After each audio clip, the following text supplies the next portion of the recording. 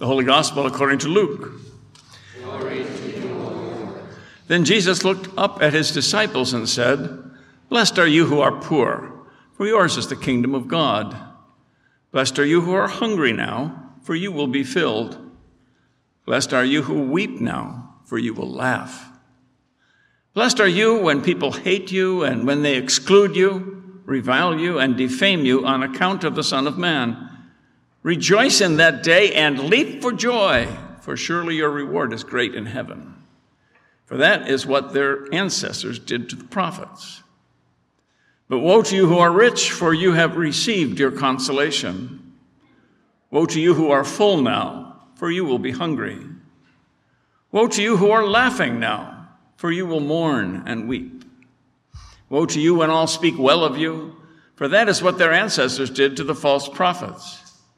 But I say to you, listen, love your enemies, do good to those who hate you, bless those who curse you, and pray for those who abuse you. If anyone strikes you on the cheek, offer the other also. From anyone who takes away your coat, do not withhold even your shirt. Give to everyone who begs from you, and if anyone takes away your goods, do not ask for them again. Do to others as you would have them do to you. The gospel of the Lord. Praise to you, O Christ. Grace, mercy, and peace are ours from God our Father and from our Lord and Savior Jesus the Christ. Amen. Who are all saints? They're the people of faith who have gone to their eternal home, the church triumphant, and are at rest. They are the apostles and martyrs of the ancient church and the common people of uncommon faith from Upper Dublin Lutheran Church who over the years have preceded us to heaven. On the first Sunday of November every year, we read the names of all whom we know whom have died, especially those in our number since last November 1st, to commemorate their lives as witnesses. But in reality, we are marking the witness of every Christian from the beginning of time, who as a group handed down to us the faith that we have in Jesus, who in fact gather with us when we gather at the table. All Saints Sunday is sort of a topsy-turvy sort of day for our church, for the church. Today we celebrate the saints, all of them, those whom the world regards as humble, poor, of little note, we name as God's royalty. People who during their lives have never earned a headline or even a footnote in the history of our age are lovingly recalled, named by the church as our heroes of the faith. The world celebrates those who are famous, those who wield power and command prestige.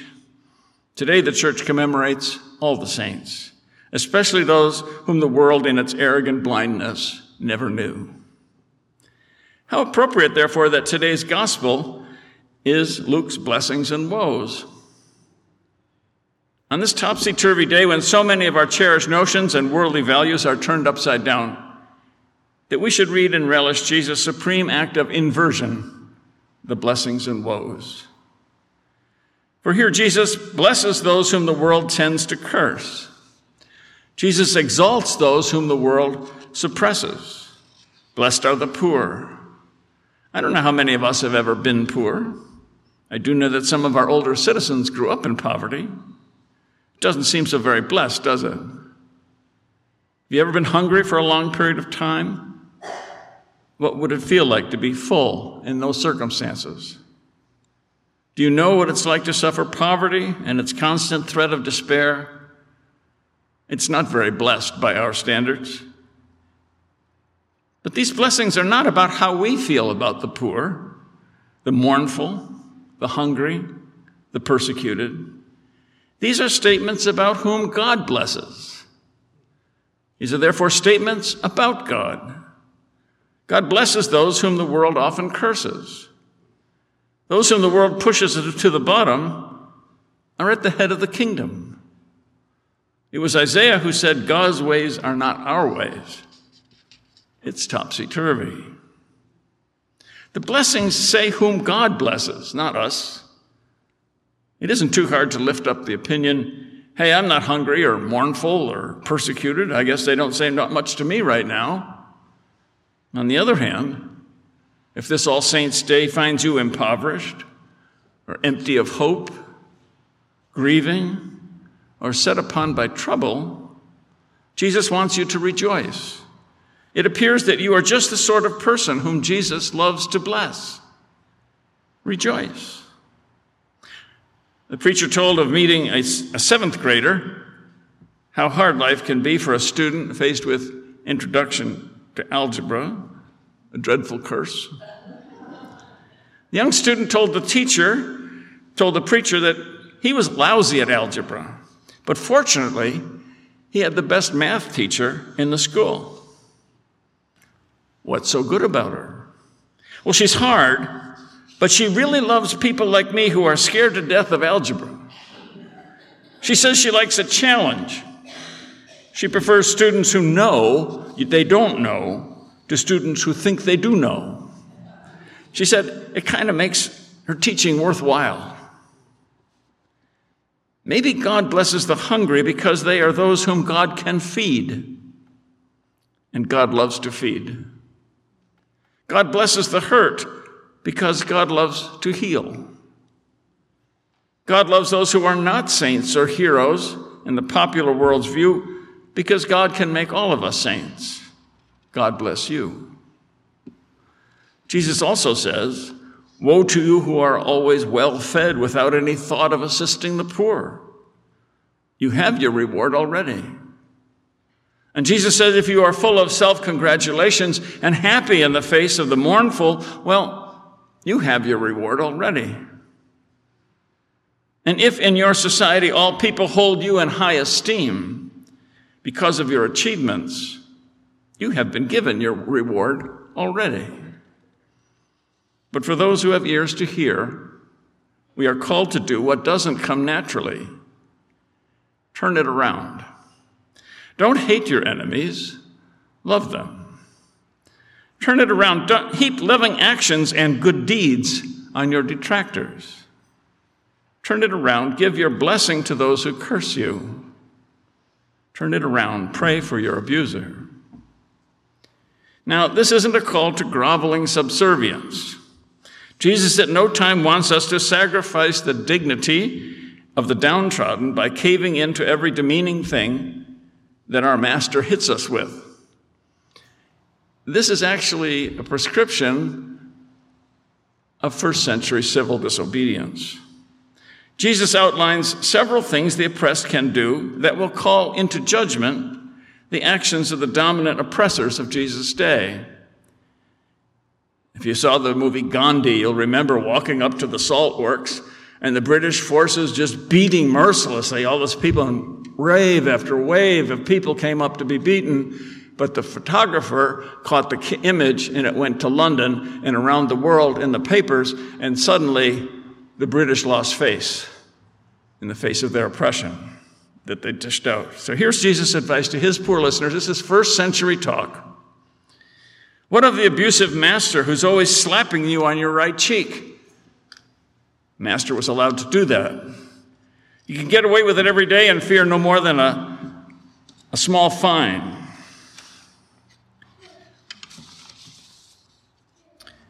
He's hitting with the back of his hand on your right cheek, always putting you down. He could never do that to another master. He would be fined 400 times more. After a reproachful slap on your right cheek, offer him your left. You know that he wouldn't hit you there because he would be granting you freedom as a slave. His hitting you on the right cheek would put you on an equal footing. You are thus making him abide by his own selfish and hateful rules, and in the process challenging his right to beat you.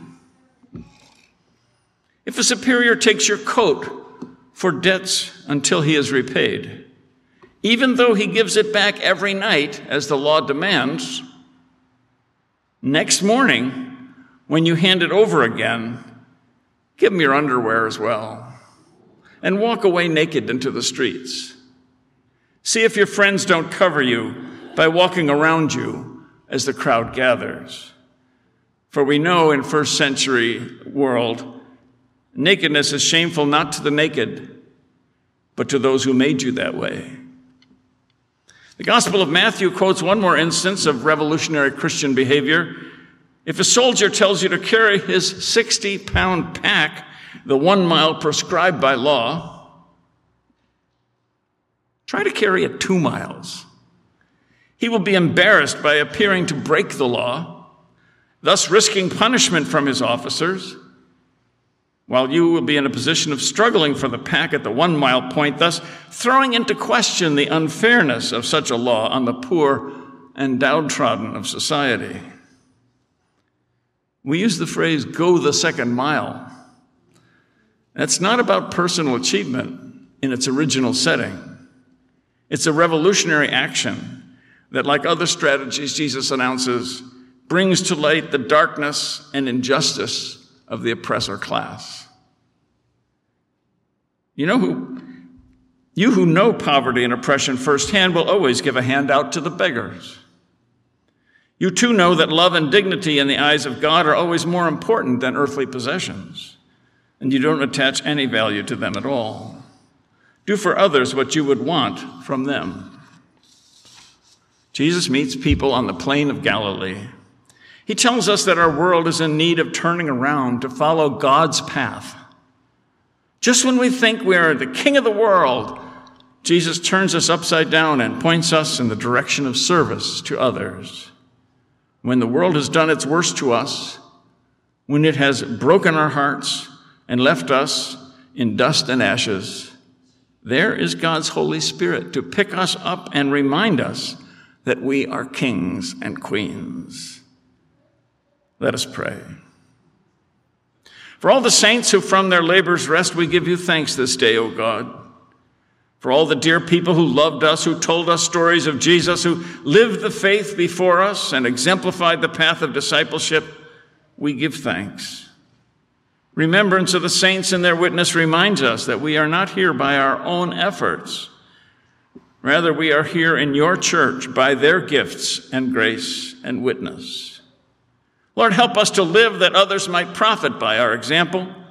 Give us grace to live faithfully in our time and place, to live the Christian life in such a way that others might see our lives and want to follow you because they see some of your love reflected in us.